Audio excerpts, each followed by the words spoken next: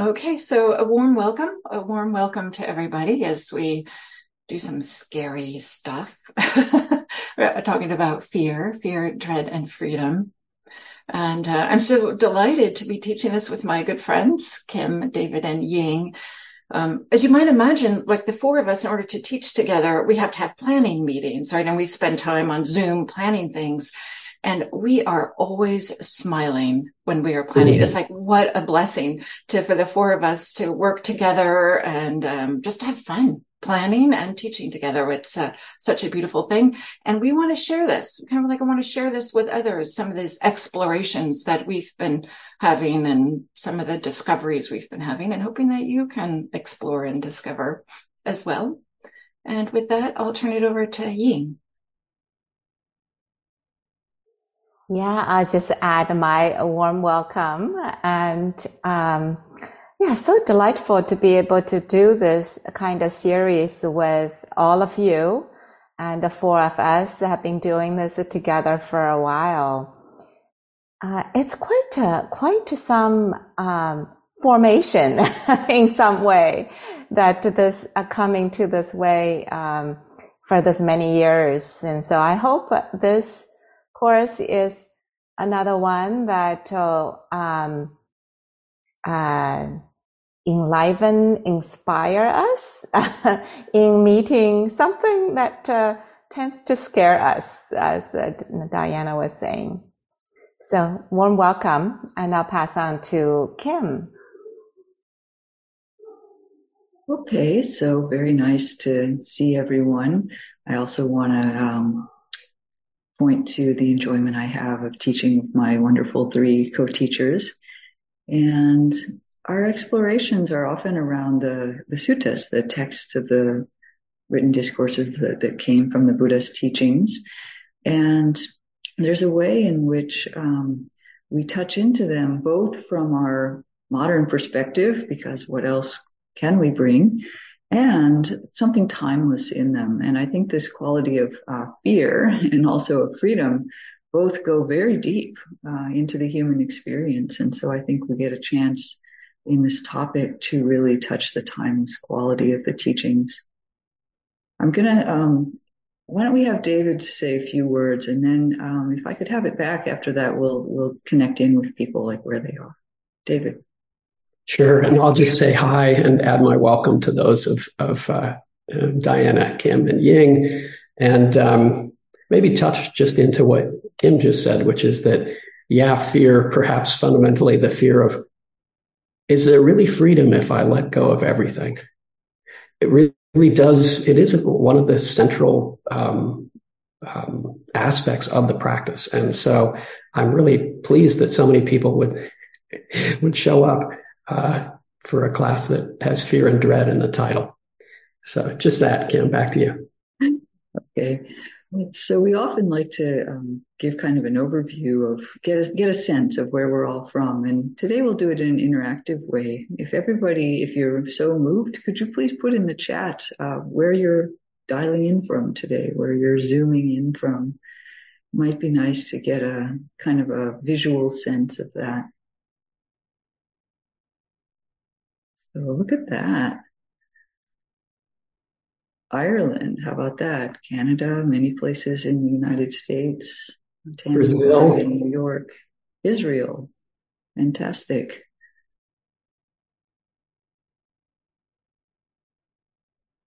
Okay, so it's so old at this point, and yet I'm always delighted the way these Zoom meetings can pull in people from everywhere. It's really, really quite wonderful. Thank you, everyone. This gives us a good sense of our little group for these 3 days. And why don't we now move into the material? Ying. Yeah, thank you. It's so heartwarming to just get a sense of where we're all coming together to do this. I want to say a few words before we dive into this next 3 sessions together. Maybe offering some overarching perspectives about what this course is about. some of you have taken this sutta study and the practice series that four of us have been doing.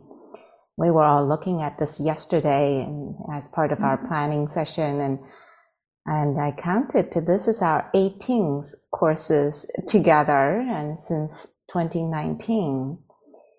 And as I was reflecting, all of these courses kind of emerged out of four of us really enjoying the combination of studying sutta, discussing them, reflecting them, while practicing with it.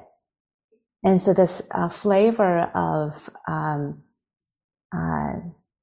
all these different modalities of being human, having these capacities to learn, to digest, to reflect, and to embody in our kind of alive and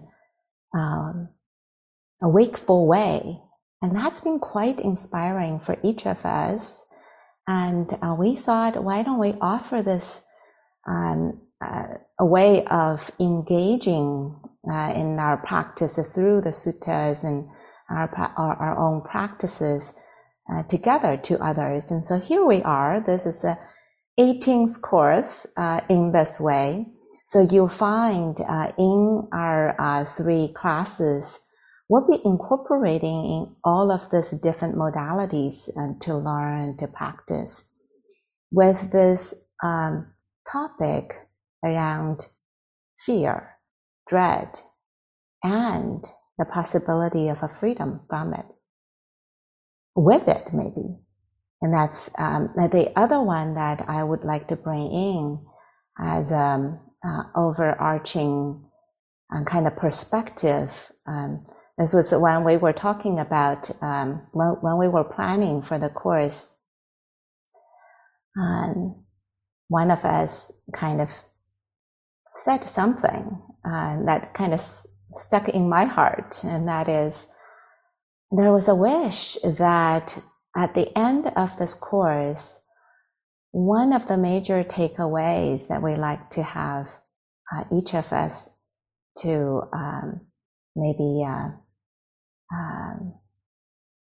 to touch in and to have a sense, and that is our practice includes everything,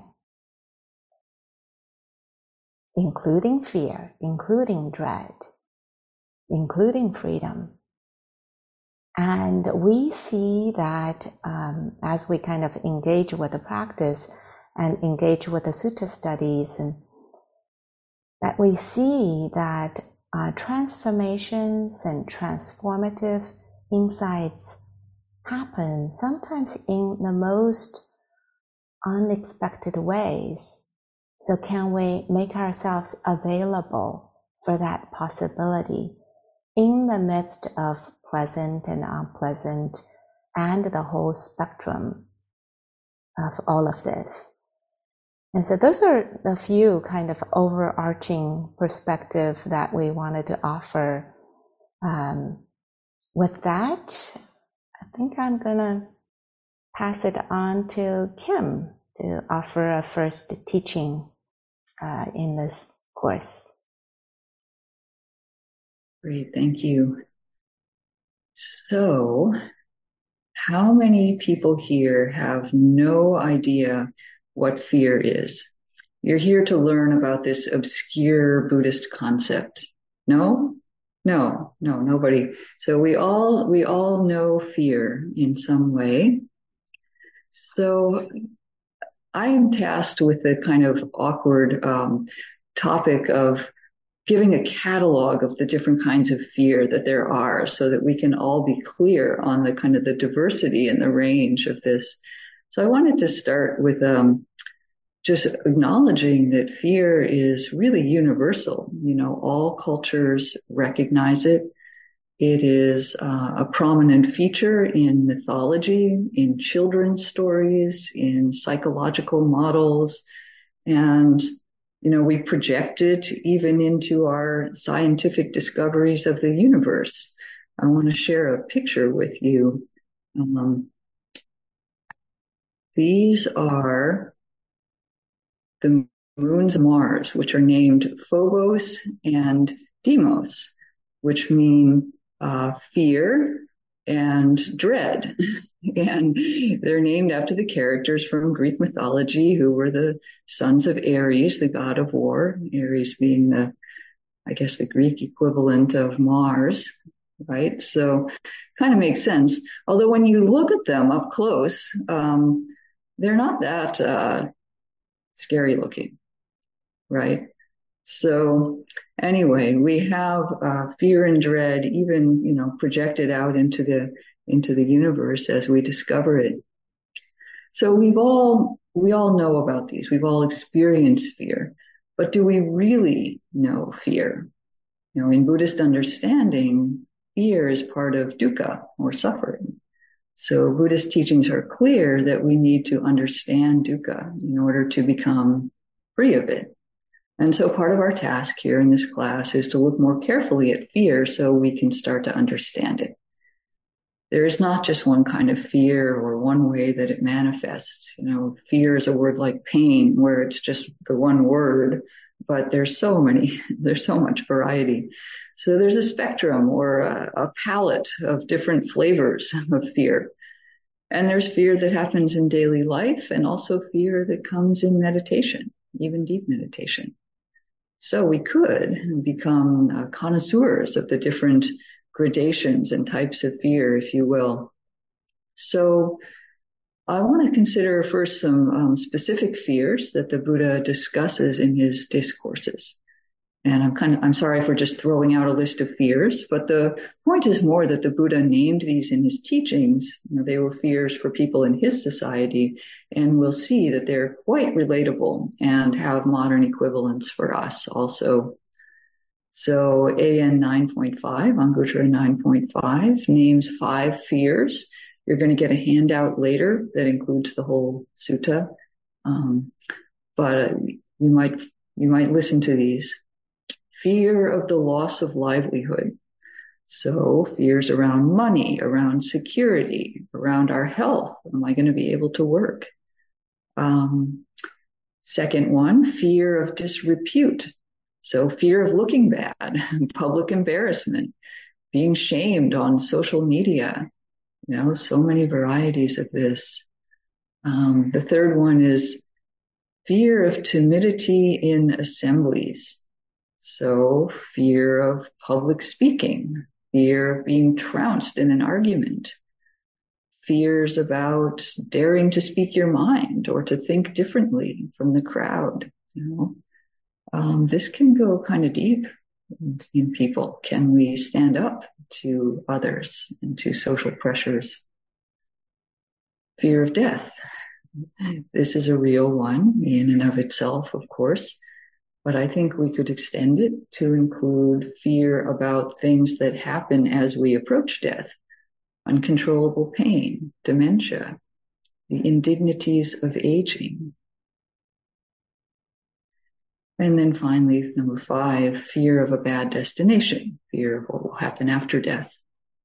That can be present also. So these are pretty relatable. The basic fears that humans face, I think, are pretty much universal, pretty well recognized. And then there's also another sutta that you'll be receiving the text of is Majjhima Nikaya 4, which is entitled Fear and Dread. And this has more to do with fears that arise around meditation practice or around the process that we go through in our practice. So when we begin a meditation practice, we sometimes think that it's going to help reduce our stress, bring happiness, create peace. And of course it does do those things, but it might not be such a linear process. So, once the mind begins to settle a little bit through mindfulness meditation, it's very common for old material and memories, often including some shade of fear, to surface in the heart. So just to say up front, this is normal. This is kind of expected as we settle down a bit. Sometimes I think maybe we ought to have a warning label on meditation courses, but then, maybe not as many people would come, right? And so, but then, encountering old experiences and memories is I acknowledge it's a whole process in and of itself to work with those. And it's at even just one level. So as we open even further to what's present in our mind and heart, we find what could be called patterns or views or beliefs, often based in some kind of fear, that we've used to survive. These are not trivial. They're deep notions about how the world is, how we are, and what we need to do or not do in order to be safe, to survive, to live life. So these can go, these can go pretty deep. But, if we're meditating in order to find real happiness and peace and even freedom, we will eventually bump up against these deep patterns, and they'll throw up fear when they sense that they're being scrutinized by our awareness, when they're possibly being threatened by our emerging understanding of the process. So Gil Fronsdal says, any practice worth its salt will at some point bring up fear. I think that's true. So this is a practice worth its salt. So then dealing with fear. Fear is a thing in practice. We're going to have to meet it. But interestingly, before we can meet any kind of fear directly, we might have to first deal with the reactivity that we have around fear. There are a lot of unskillful relationships that we can have to fear. So let's name a few of those, just to put them all out there. Many of our unskillful reactions to fear fall into the classic categories of threat response, because that's what fear emerges from. So fight, flight, or freeze. Broadly speaking, anger, running away, and shutting down. And there are several variations on these that are maybe worth naming. As I reflected and thought about my own experience, I found that there are really a lot of different variations of freeze come in our being. Collapsing, isolating, dulling out, becoming passive, becoming unwilling to try new things. That's often kind of rooted in fear. So there's so many ways that fear encourages us to disengage in some way. And I think when we start practicing, we find that there are certain parts of us that, let's see if this resonates for you, that have been stunned by life. There's some parts of us that are in stun, and we find those through practice, and maybe start to unstun them. And then another realm of reactivity is that we can have several layers of fear. We can be afraid of fear itself. We don't want to experience it. So that's part of not wanting to try new things. Or another big one that should not be left unsaid is going up into our heads in many ways. Over-analysis, over-planning. A lot of that is based in anxiety, in fear, in just wanting to control things so we don't have to feel that. So there's a spectrum of fear and there's a spectrum of responses. Now, fortunately, I just named all the unskillful ones, but fortunately, there can be skillful responses to fear also. And in a little while, David is going to offer some strategies for not getting overwhelmed by fear that we can start with. So there's a famous quote from Winston Churchill, not the one about the only thing we have to fear is fear itself. That's another famous one. But I like this one. If you're going through hell, keep going. If you're going through hell, keep going. So this is relevant for working with fear. it actually relates to the Buddha's own approach in the Sutta MN4 that we'll be talking about more as this course goes through. So fear goes down pretty deep. We may feel like we are constantly being orbited by fear and dread, right? The way Mars is orbited by Phobos and Deimos. Do we want to keep living like that? And how can we tune into that in a way that helps us release those satellites? So I think I'll leave open the question that may naturally emerge of what is the deepest root of fear? Where is all this coming from? I'm going to leave that open for your own exploration and contemplation. But I think that you'll find some useful and interesting material that speaks to that as this class unfolds, as we unfold more of the dimensions and the practices around fear. So we might maybe frame the question something like this. The Buddha had no fear. What had to transform for that to come about for him? So the task for dukkha is to understand it. The task for fear is to understand it. So let's continue in that direction now, with a chance for you to talk a bit among yourselves. So Diane, we'll leave that. Thank you, Kim. If you're going through hell, keep going. I love this. This is a kind of like sums up so much of the practice. So now we'd like to address maybe the fear of fear. That is, let's talk about fear. Let's just get to know it and maybe to recognize that all of us have it in some form or another, and it gets expressed in different ways. So as Kim said, we like to put you into some breakout groups. There'll be groups of 3 or 4, and you'll have a chance to discuss, how does fear show up in your life and in your practice? Like, what is the experience of fear? So how does it get expressed in the body? What are some of the thought patterns? Maybe you get stuck in certain thought patterns or loops, or maybe you don't even experience fear a lot because there's this bouncing off and you just find yourself immediately distracting yourself. But with this recognition that it's better to acknowledge the fear, just like everything else in Buddhist practice, right? We're bringing everything in. So what is the experience of fear like for you? And we're going to have an opportunity to talk about it. And in these small groups, there's no need to give advice to anybody, of course, right? Nobody wants advice. And there's nobody, you don't have to feel like you have to think the same. Like, we're all allowed to have our own experiences of fear. Now it's just an opportunity for you to have a sense to think about it. And how does this show up for me? And we'll start to unpack how to work with it and different ways to approach it. But first, we're just going to personalize it for you as an individual. What's the experience of fear like? And you'll have 12 minutes to talk about this. And it can be helpful to make sure that you leave time for everybody else. So just to keep an eye on the clock and allow time for everybody to speak.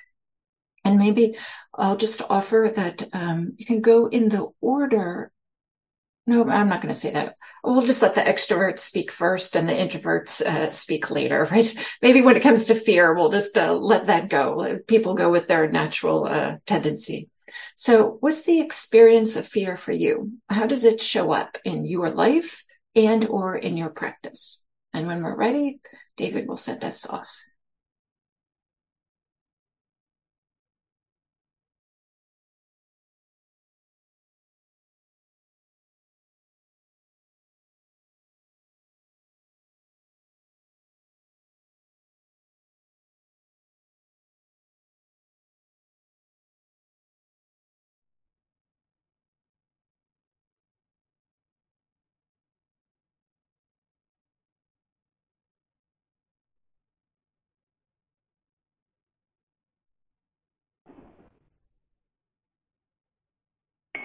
Okay. So welcome back. Welcome back, everybody.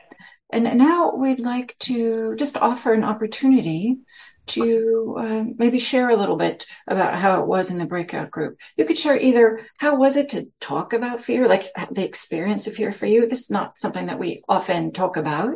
Or maybe how was it to hear people talking about fear? You don't have to give any specifics or names, but just the impact of hearing people talk about fear. Or maybe you had an aha moment, like, oh, I didn't realize I did that. Just like maybe somebody else that you heard, or something like this. Or maybe you have a fear of breakout groups, and how was it to like have the fear of being the fear? Anything you'd like to share? So if you'd like to raise your Zoom hand, and we'd love to hear from you.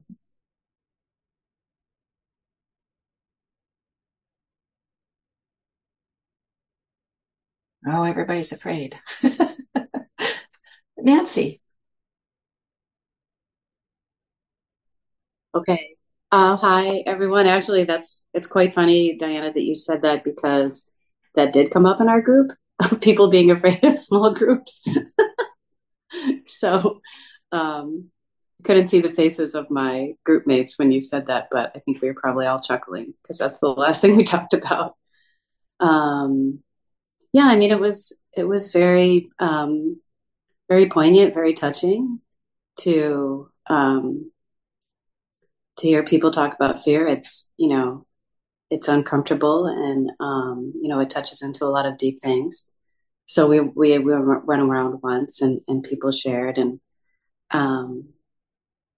then we kind of, we could all relate so much to each other. We're sharing different types of fears. So it was like this nice kind of levity at the end. We all kind of can laugh about, our commonality, and, this is something that, we're not alone in, kind of, that I think that brought some levity to our group at the end. So that was also nice to see. Great. Thank you, Nancy. Right. There is something about recognizing the common humanity, that part of the human experience is fear. And this can be really helpful. Thank you. Thank you, Nancy. And to my beloved co-teachers, I'm keeping an eye on whether you unmute or not. So just unmute yourself if you have something you'd like to add. And then Xochitl, I'm hoping I'm pronouncing this, but most likely I'm not. You're close. It's Xochitl. Xochitl. Okay. So for me, it seemed like it was a very nice beginning, nice group. And some of us shared like the fear, like a lot of the meditation practices come home to your body, be with your body, and in order to be the presence. But like for me and for others, it's very challenging when you don't feel safety in the body to meditate, by coming home to the body. It's like, well, that's not a safe place though. So that came up, that how challenging it kind of like adds to the meditation practice. There's fear there. And the little aha moment was that fear shows up as anger, that it can show up as anger. And I had went on one retreat, and for 7 days I was angry, like just the whole time, and I couldn't understand why.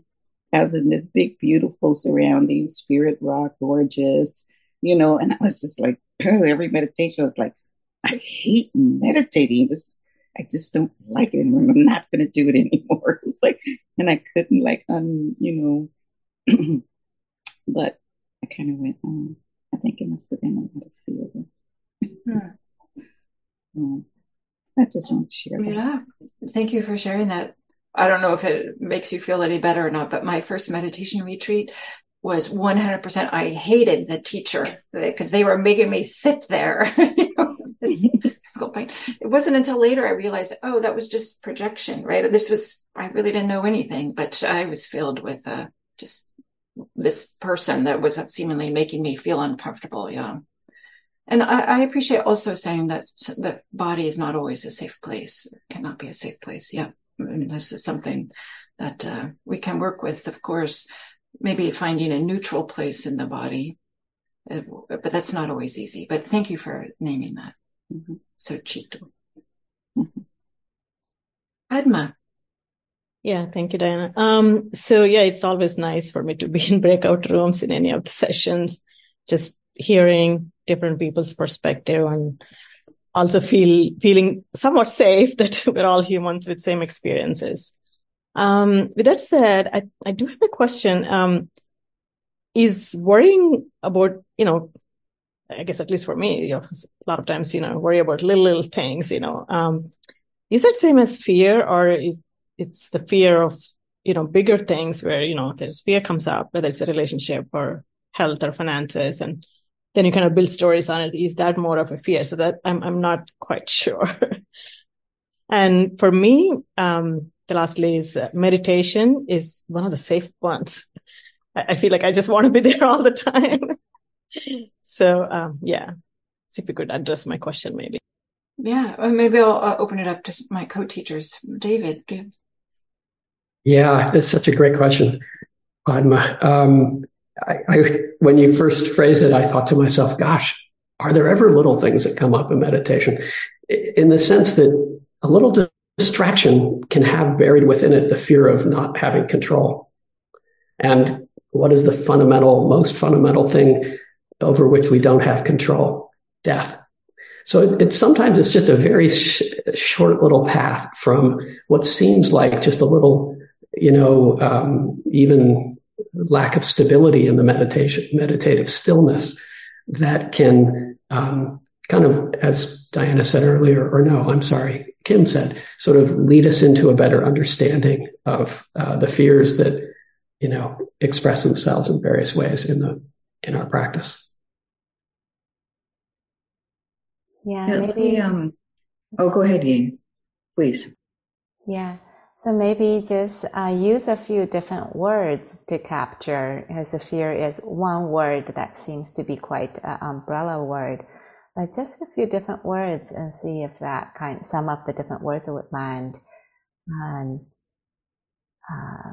Anxious, worried, or concerned. And sometimes it's an expression of wanting to run away, or this can all kind of have some flavors of fear. And there may be a wide number of words and phrases that may capture it. Yeah, I just want to offer that. And Kim? Yeah, I just sitting and listening to the comments that have been brought forth, and also just from the conversations we've had about this topic, I want to acknowledge really explicitly that it is a tender topic to talk about. And in any of these groups, you don't need to be bringing your deepest, darkest, whatever. You can be clear that you're bringing only what feels safe to share with the group. And that anything you do offer is an offering to the group and is beautiful to help people connect in. This fear, as we've already heard in these comments, comes in so many different flavors, and they're very personal and unique. They've been shaped by so many factors. Not being safe in the body is a reality for many people based on their history or their cultural circumstances, etc., gender. So just acknowledging that, and that there are a variety of tools that can help us to work with that. And again, there's going to be a uniqueness among us in which tools we want to take. So we put out all the kinds of fear, and then we'll put out a bunch of kinds of tools, and you're free to kind of choose and make it your own in this course. Somehow felt useful to say that. Thank you. Thank you. And then we'll do Cedar, and then Debbie, and then we'll move on to the next, what we're going to do next. But Cedar. Hi, actually, Cedar and I are together. I'm Robin. Oh, hi, Robin. And Etal. I'm just grateful to be here. I just wanted to mention that I've been with your 5-day fear workshop, and that was great. A number of people mentioned fear versus anxiety, and I just have heard, I think, some teachers talk about the difference being fear is something immediate and anxiety is more long-term, but I wanted to get your take on that, any of the teachers, if that's how you understand it.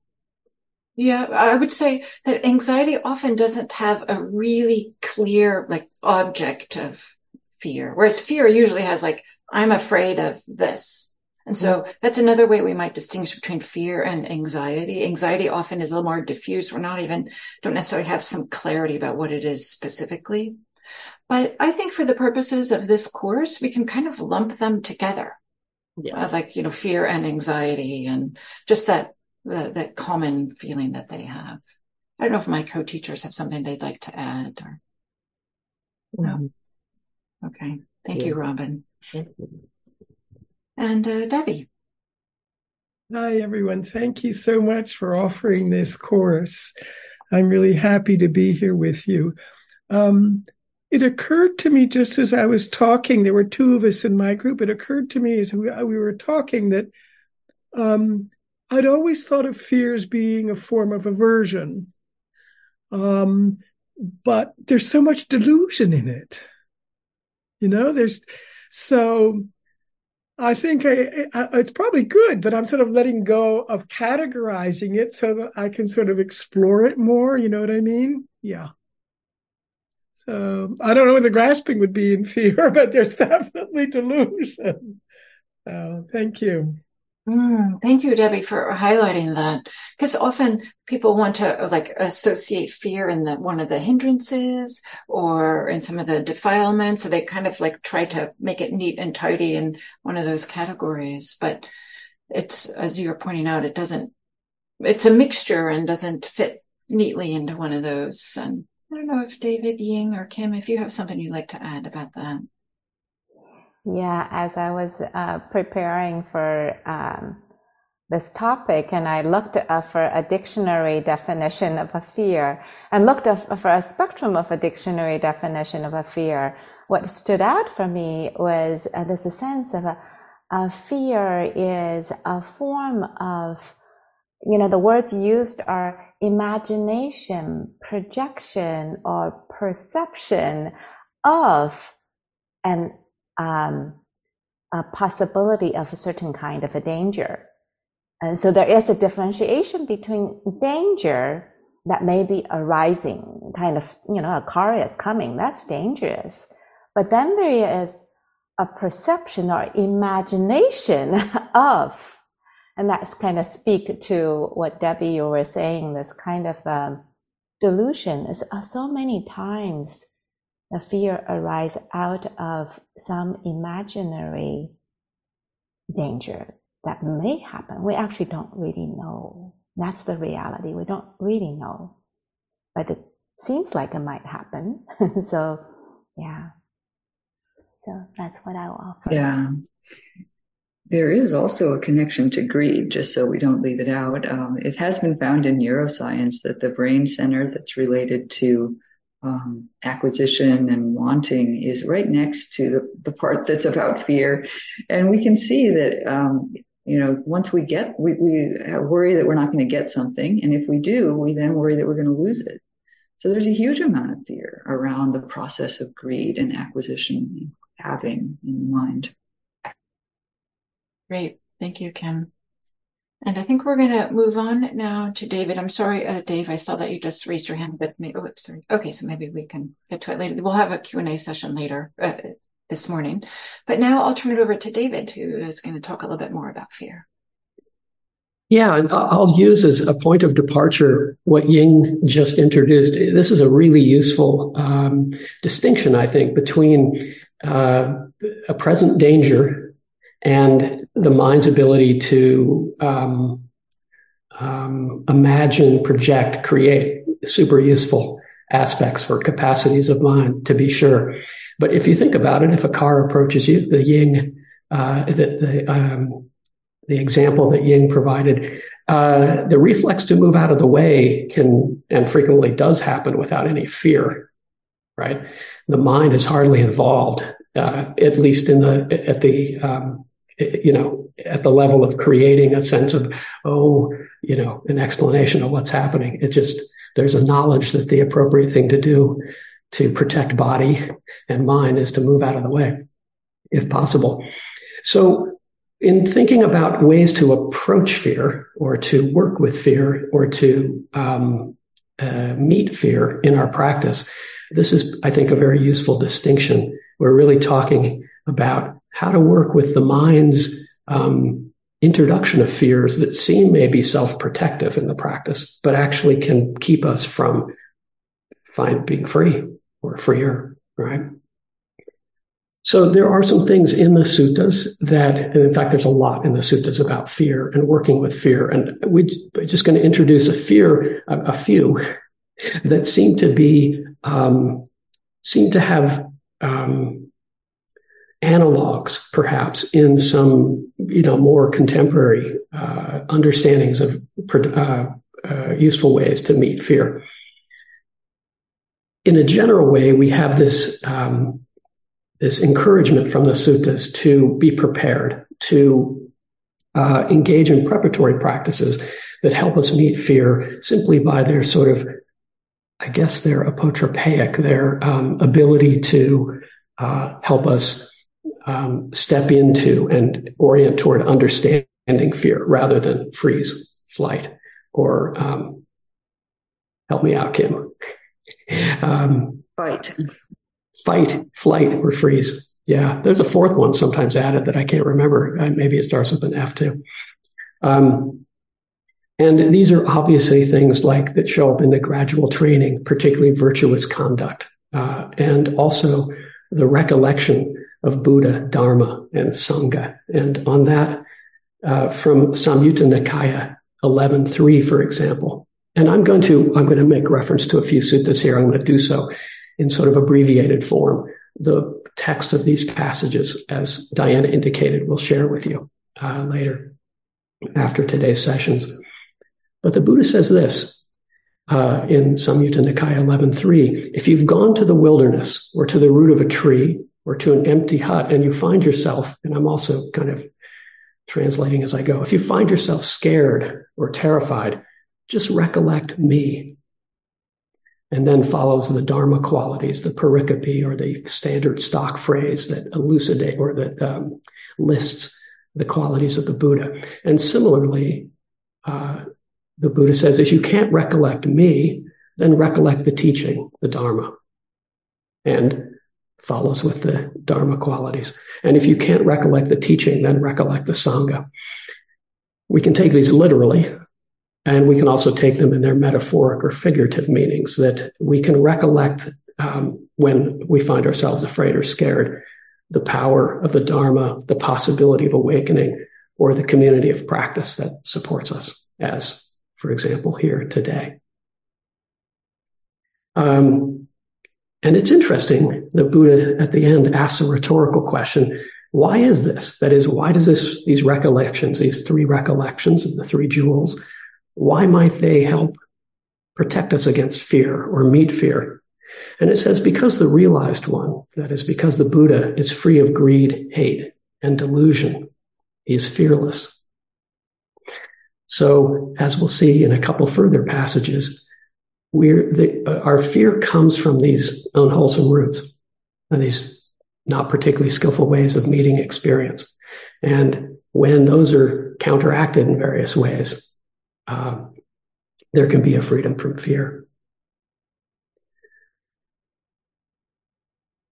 This is echoed a similar approach in Majjhima Nikaya 4, where the Buddha sort of, when he starts meeting fear, he finds it useful to recollect that his sort of the wholesome qualities that have resulted from his practice, the freedom from desire, the freedom from the five hindrances, that the mind is awake and sharp, that he is generous toward others, that he doesn't get startled easily, that he has few wishes. And these kind of reflections on the sort of the strengths of mind, the dedication to practice, the internal resilience that we've developed as part of practice, and just remembering that we didn't get here without, as Diana said, maybe not going through hell, but meeting hardship, meeting difficulty, meeting the pain in the knees or the the little fears that arise along the way. Reflecting on that can help give us confidence that we can continue to let go. So specifically, a couple skillful ways to meet fear that come up in the suttas, and sort of want to focus again on Majjhima Nikaya 4, the sutta that directly addresses fear and dread in the Buddha's own path to awakening. And what's suggested here is something quite specific and quite interesting. And that is that when fear arises in the practice, it seems like a very simple instruction. A lot of these are among the simplest instructions we get, which makes them very appealing to me. But that, as the Buddha says, as he's determined that his approach is going to be to directly lean into the understanding of suffering that Kim pointed to. He says, when the fear and dread came upon me as I was walking, I didn't stand still or sit down or lie down until the fear had passed. Then the fear and dread came upon me as I was standing. I didn't walk or sit or lie down until I had got rid of the fear and dread while standing. And he continues with the other postures. In other words, the encouragement here is simply not to change posture. And if you think about it, these are among frequently the first instructions we're provided, which is to not move, to not change posture when any disruption, distraction, or other strong urge arises in the practice. And I find this quite compelling because it's simple, and also because it seems to be echoed in some contemporary ways of understanding how fear comes up in the mind. Fear and other strong emotions that can move us away from staying with the practice and leaning into what's difficult and keeping going through hell if that's what's coming up. But the insight that strong emotions, including fear, typically last 90 seconds, and that riding them out can simply be a matter of waiting them out.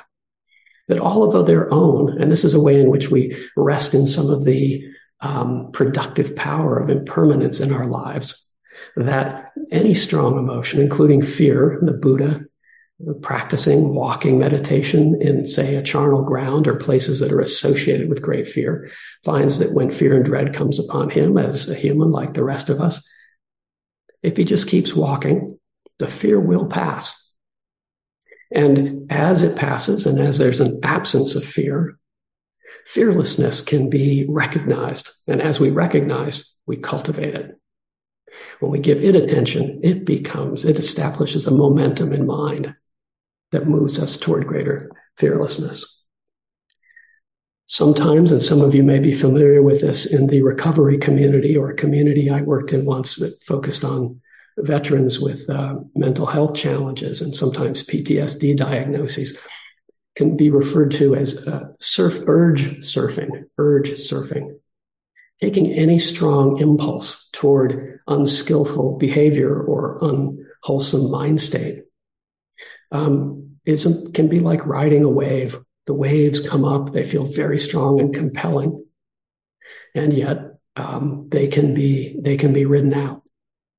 And there can also, I like the urge surfing metaphor because I'm not a surfer myself, but I gather that in surfing there is pleasure. There is a sense of momentum, of accomplishment, and that I think in a similar way, when we lean into understanding suffering, there can be some enjoyment in our growing confidence and ability to wait out fear when it arises, as it inevitably will in our practice. So let me kind of bring things to a close here in the next couple of minutes with a couple more sutta passages. In addition to this idea, this skill, this habit of writing out fear when it arises that seemed to be put forward in Majjhima 4. And it can really lead on to freedom. It's when the Buddha suppresses the fear in Majjhima 4 by writing out the urges, by surfing through the waves of fear. That's when he's able to let go of some of the self-delusion. With that, he's able to enter into very deep states of meditation and find his way into liberative insight. The instructions, however, are so simple. That sounds like a high bar and a big deal. And yet these instructions are so simple that any one of us, all of us, can do them. And so let me finish not with one, but with two. I mean, not with two, but just one sutta passage. This is a verse from, in my notes it says Samyutta 146. Is that right? Or is it Sutta Nipata? It must be Samyutta 146. You'll get it in the handout. And it's a snippet of verse. It's a sutta that's a single verse. And it says, "This place is resounding with a group of nymphs and haunted by a gang of goblins." I'm going to give color commentary as I go. So there's here greed and aversion.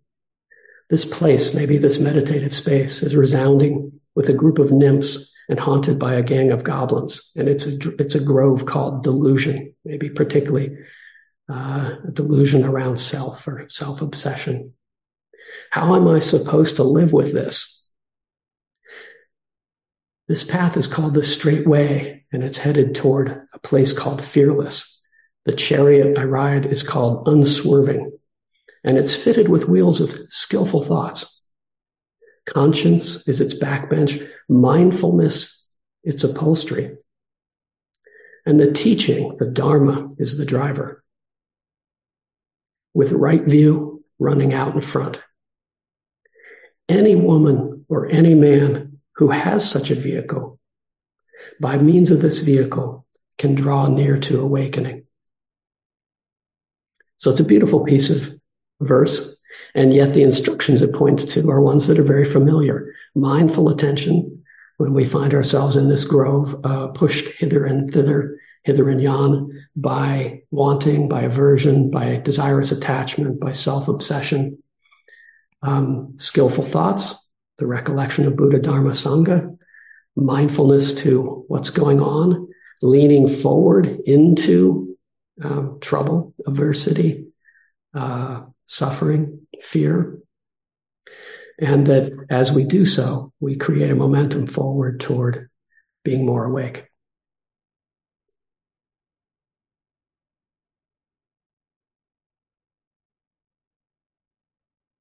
Thank you, David,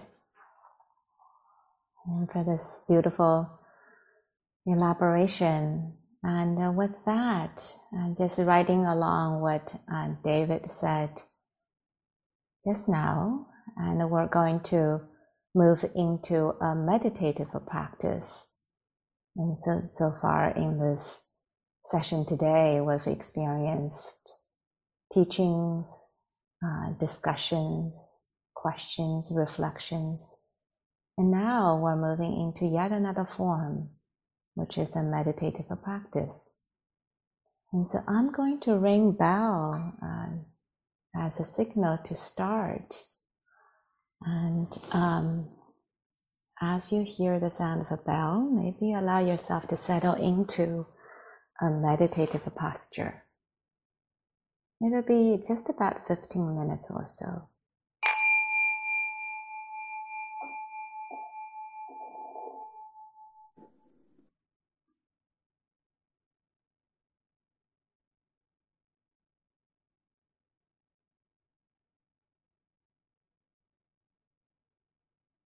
At the beginning of the meditation, pausing,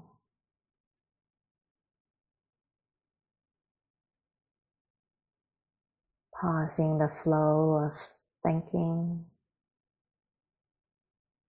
the flow of mental activities,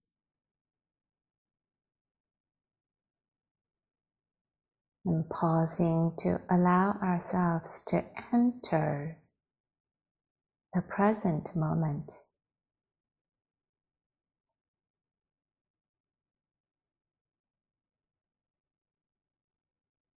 The present moment where sati becomes available.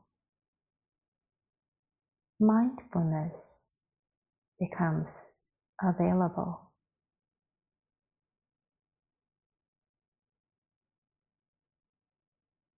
Maybe you are aware of the sound of my voice, or the ambient sound.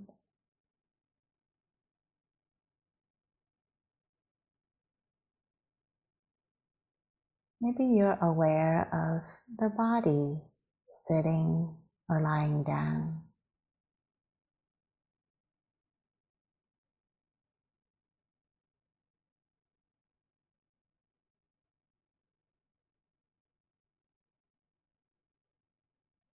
Entering into the temple of the present moment, here and now.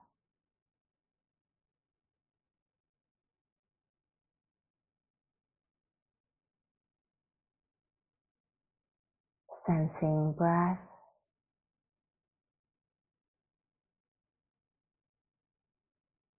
the temperature on the skin,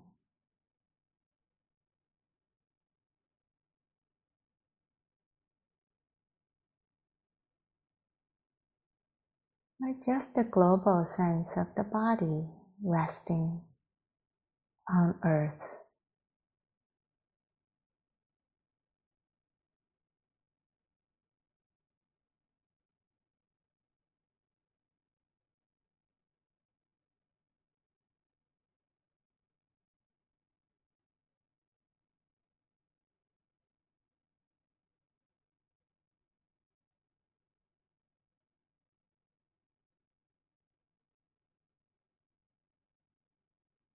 Sometimes it can be helpful to evoke or establish a certain kind of inner atmosphere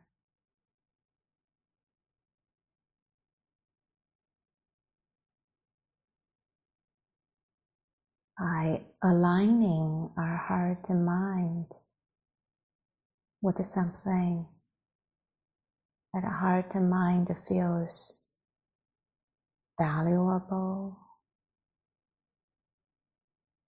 and heart and mind can trust. And be the sense of aligning with the Buddha, Dharma, and Sangha.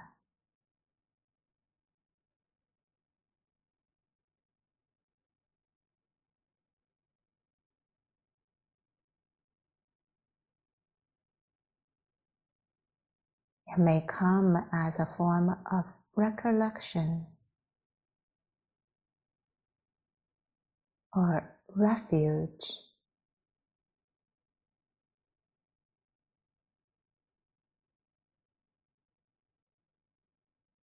or a kind of container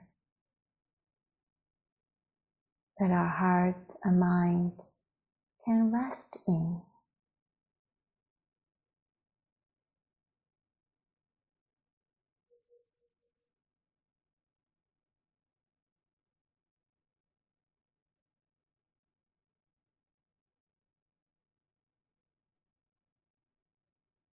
This is the field from which we practice.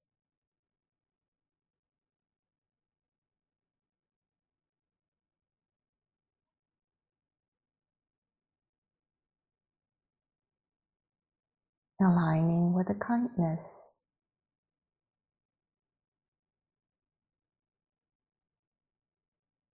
with the heart's aspirations.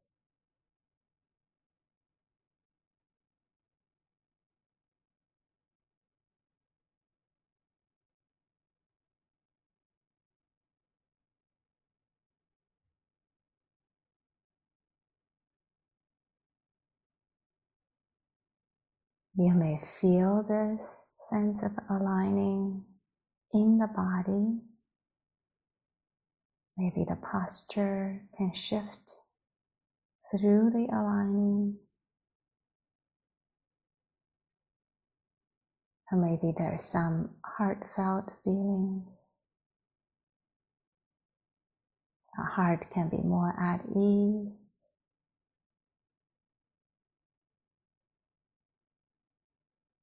Maybe the nerve systems can relax ever so slightly.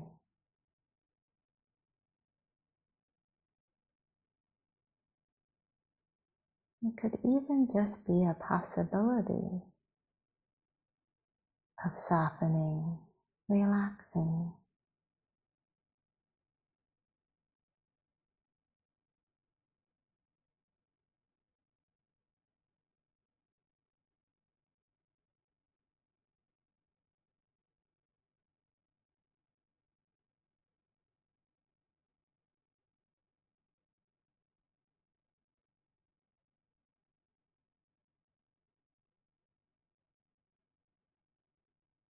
In this meditation, or drop in, invite some way of working, being with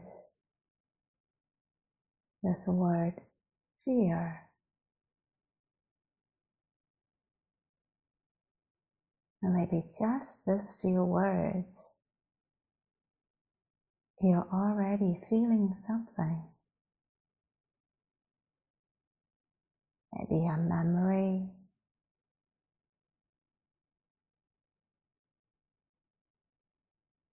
maybe a thought.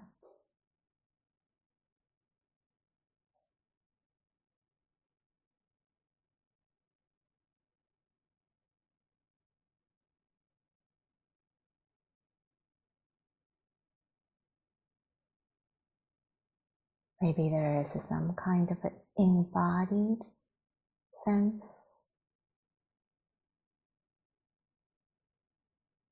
that you can recognize. Some flavors of a fear may be present.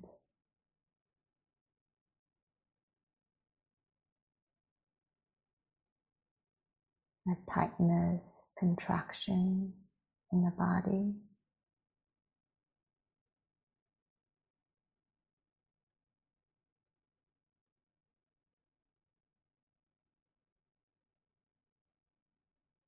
Some kind of emotions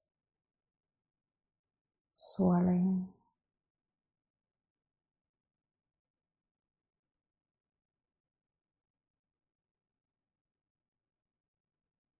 From this mindful, heartful space, a field,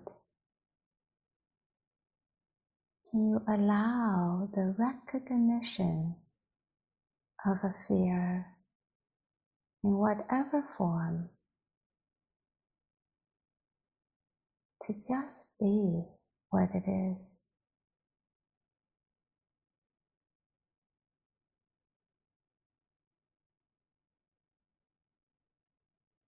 Like you're in a big room. There is a young child. He's a little frightened.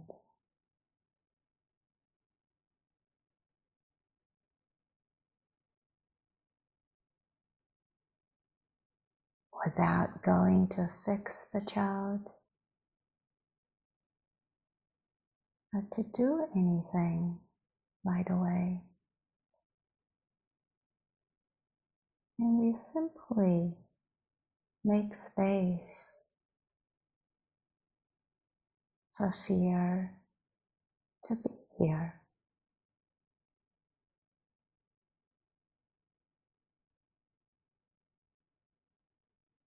Kindly recognize, acknowledge.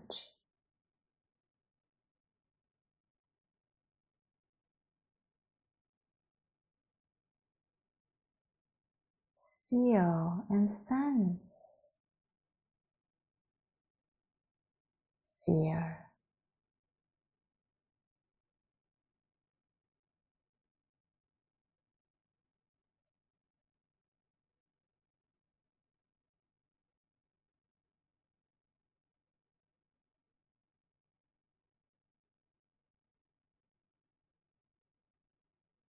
Without changing anything.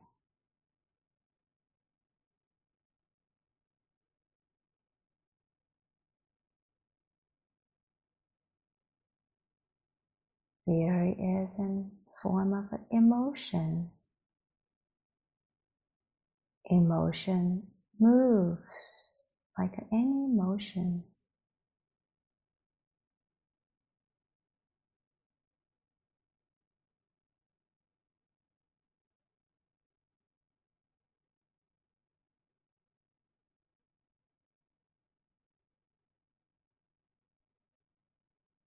Recognizing any reactivities that may arise.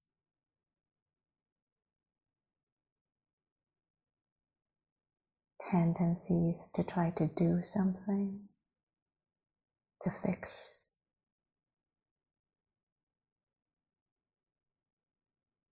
to judge, to blame.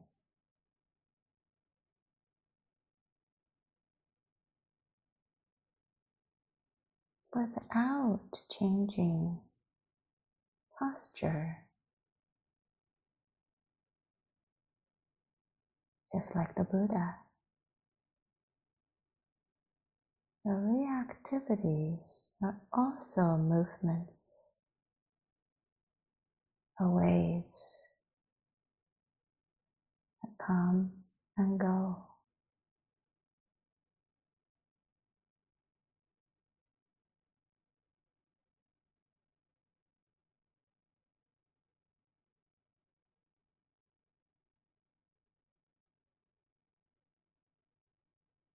There is a vast space,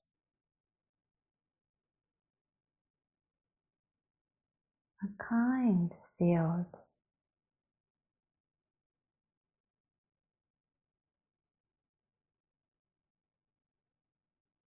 that can hold and be with the fear just as it is.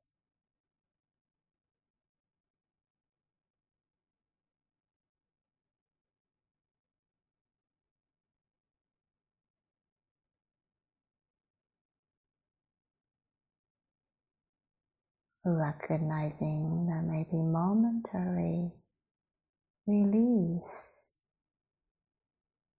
of a fear, momentary absence of a fear.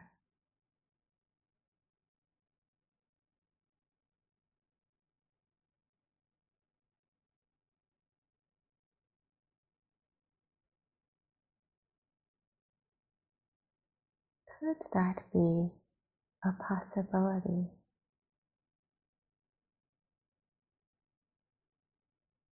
Are we available to that possibility?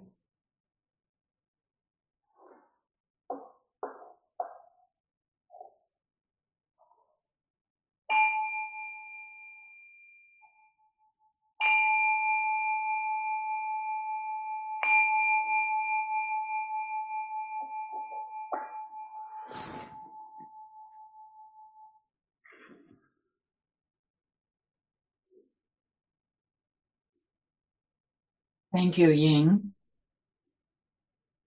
And I think I will be giving Zoom a little run for its money on its noise cancellation. There's a lot of noise outside my window. I hope it's not too disruptive. Thank you, Ying, for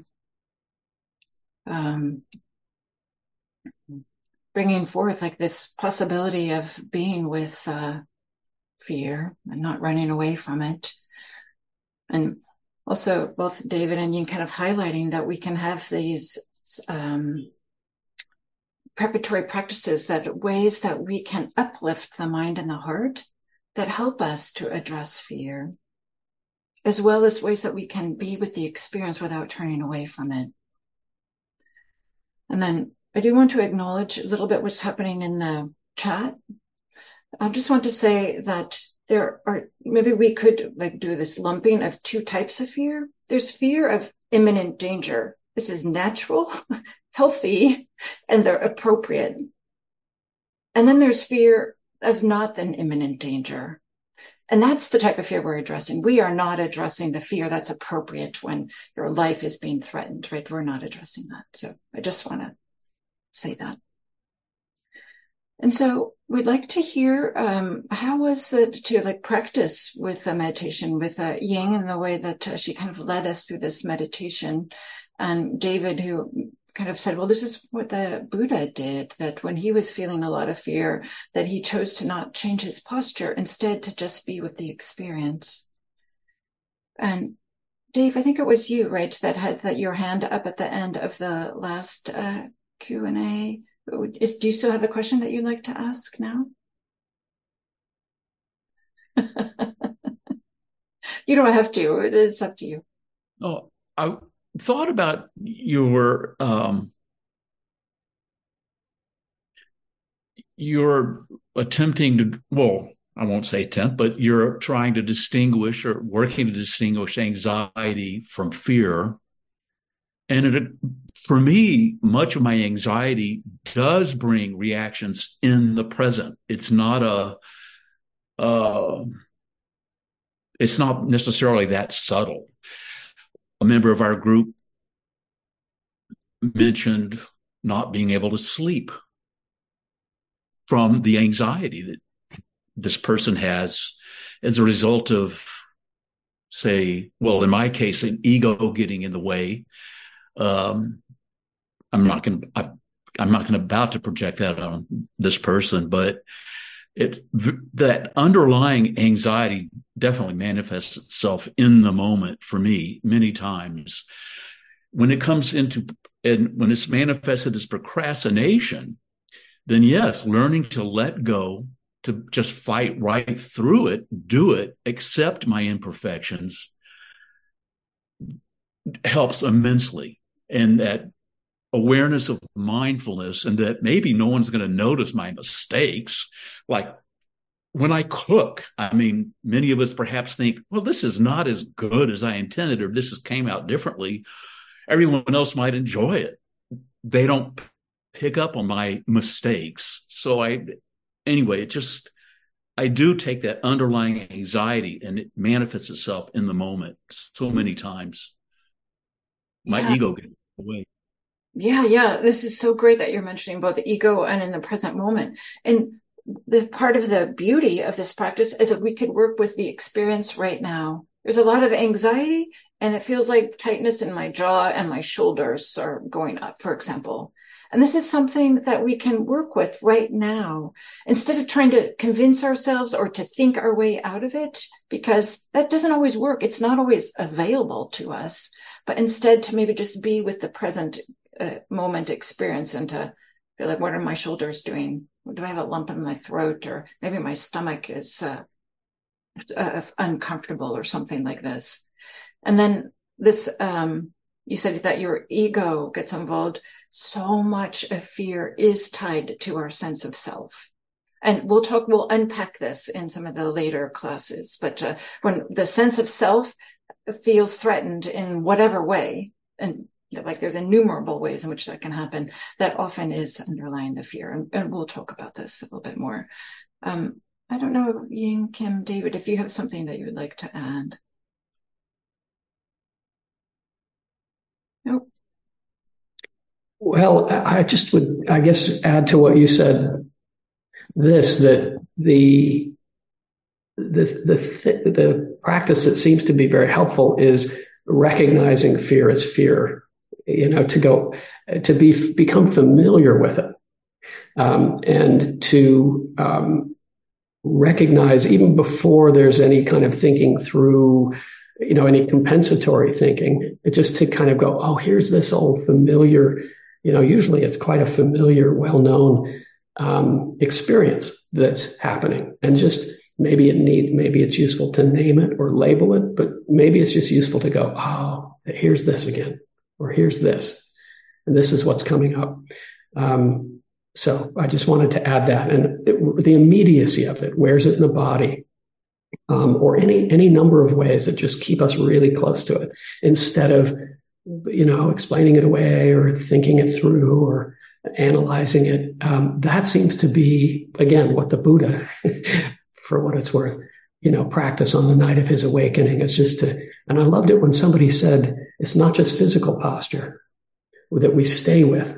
We stay with the experience without moving, as it were, without moving away, without fear, flight, or freezing, but we just stay present with it. Great. Oh, yeah, sorry, Ying. Yeah, maybe I'll just add a little from what David was saying. And this capacity that we're cultivating to recognize the flavors of a fear, kind of like what Diana was saying, there may be two kinds or multiple kinds of fear. For us to really get to know a particular kind that may be wholesome and healthy, and there are kinds that tends to really just get us very caught up, and that leads to much stress and more dukkha in ourselves and in others. And so this getting to know this really began to be able to differentiate is a very important capacity we're cultivating. Without this, we tend to ride along with so much of our reactivities and analysis and our beliefs and views that really just creating a lot of dukkha in ourselves and others. Thank you. Thank you, Ying. And maybe I'll pass it on to Kim, and she can help close. Okay, yeah, we're at the end of our time for today, but as you can see, we've barely touched the tip of the iceberg on this. So I have just a couple things to say. One is that you'll get a handout between these two classes, between now and Thursday, that has some of these teachings that we're sharing on it, so that you can study it at your leisure and not feel like you need to take a lot of notes on that or memorize or anything. Remember what we're saying about that. And I want to say also that the future classes, we're going to move from this bringing up of fear, touching into it, into the real possibility of cessation of fear, or its reduction, through meditative practices. We've already started on that. Or through its elimination eventually through awakening. So hang in there. If you're feeling a little like stuff was brought up, great. Please come back. We have other means of addressing it. And to hold open this possibility that even these kinds of fear that are very real can be transformed by working with what somebody called second arrow fear. The Buddha had no fear. Wow. And we work in our realm. So please hold open the possibility that all kinds of fear can be transformed, sometimes in surprising ways. So, be well, friends. Thank you, you, everyone. See you Thursday. If you like, you can unmute and we could all say goodbye together in an organized, messy way. Bye. Thank you. Bye. Take care. Thank you, teachers. Thank you, Sandra. Bye. Take care, all. We'll see you on Thursday. See you on Thursday.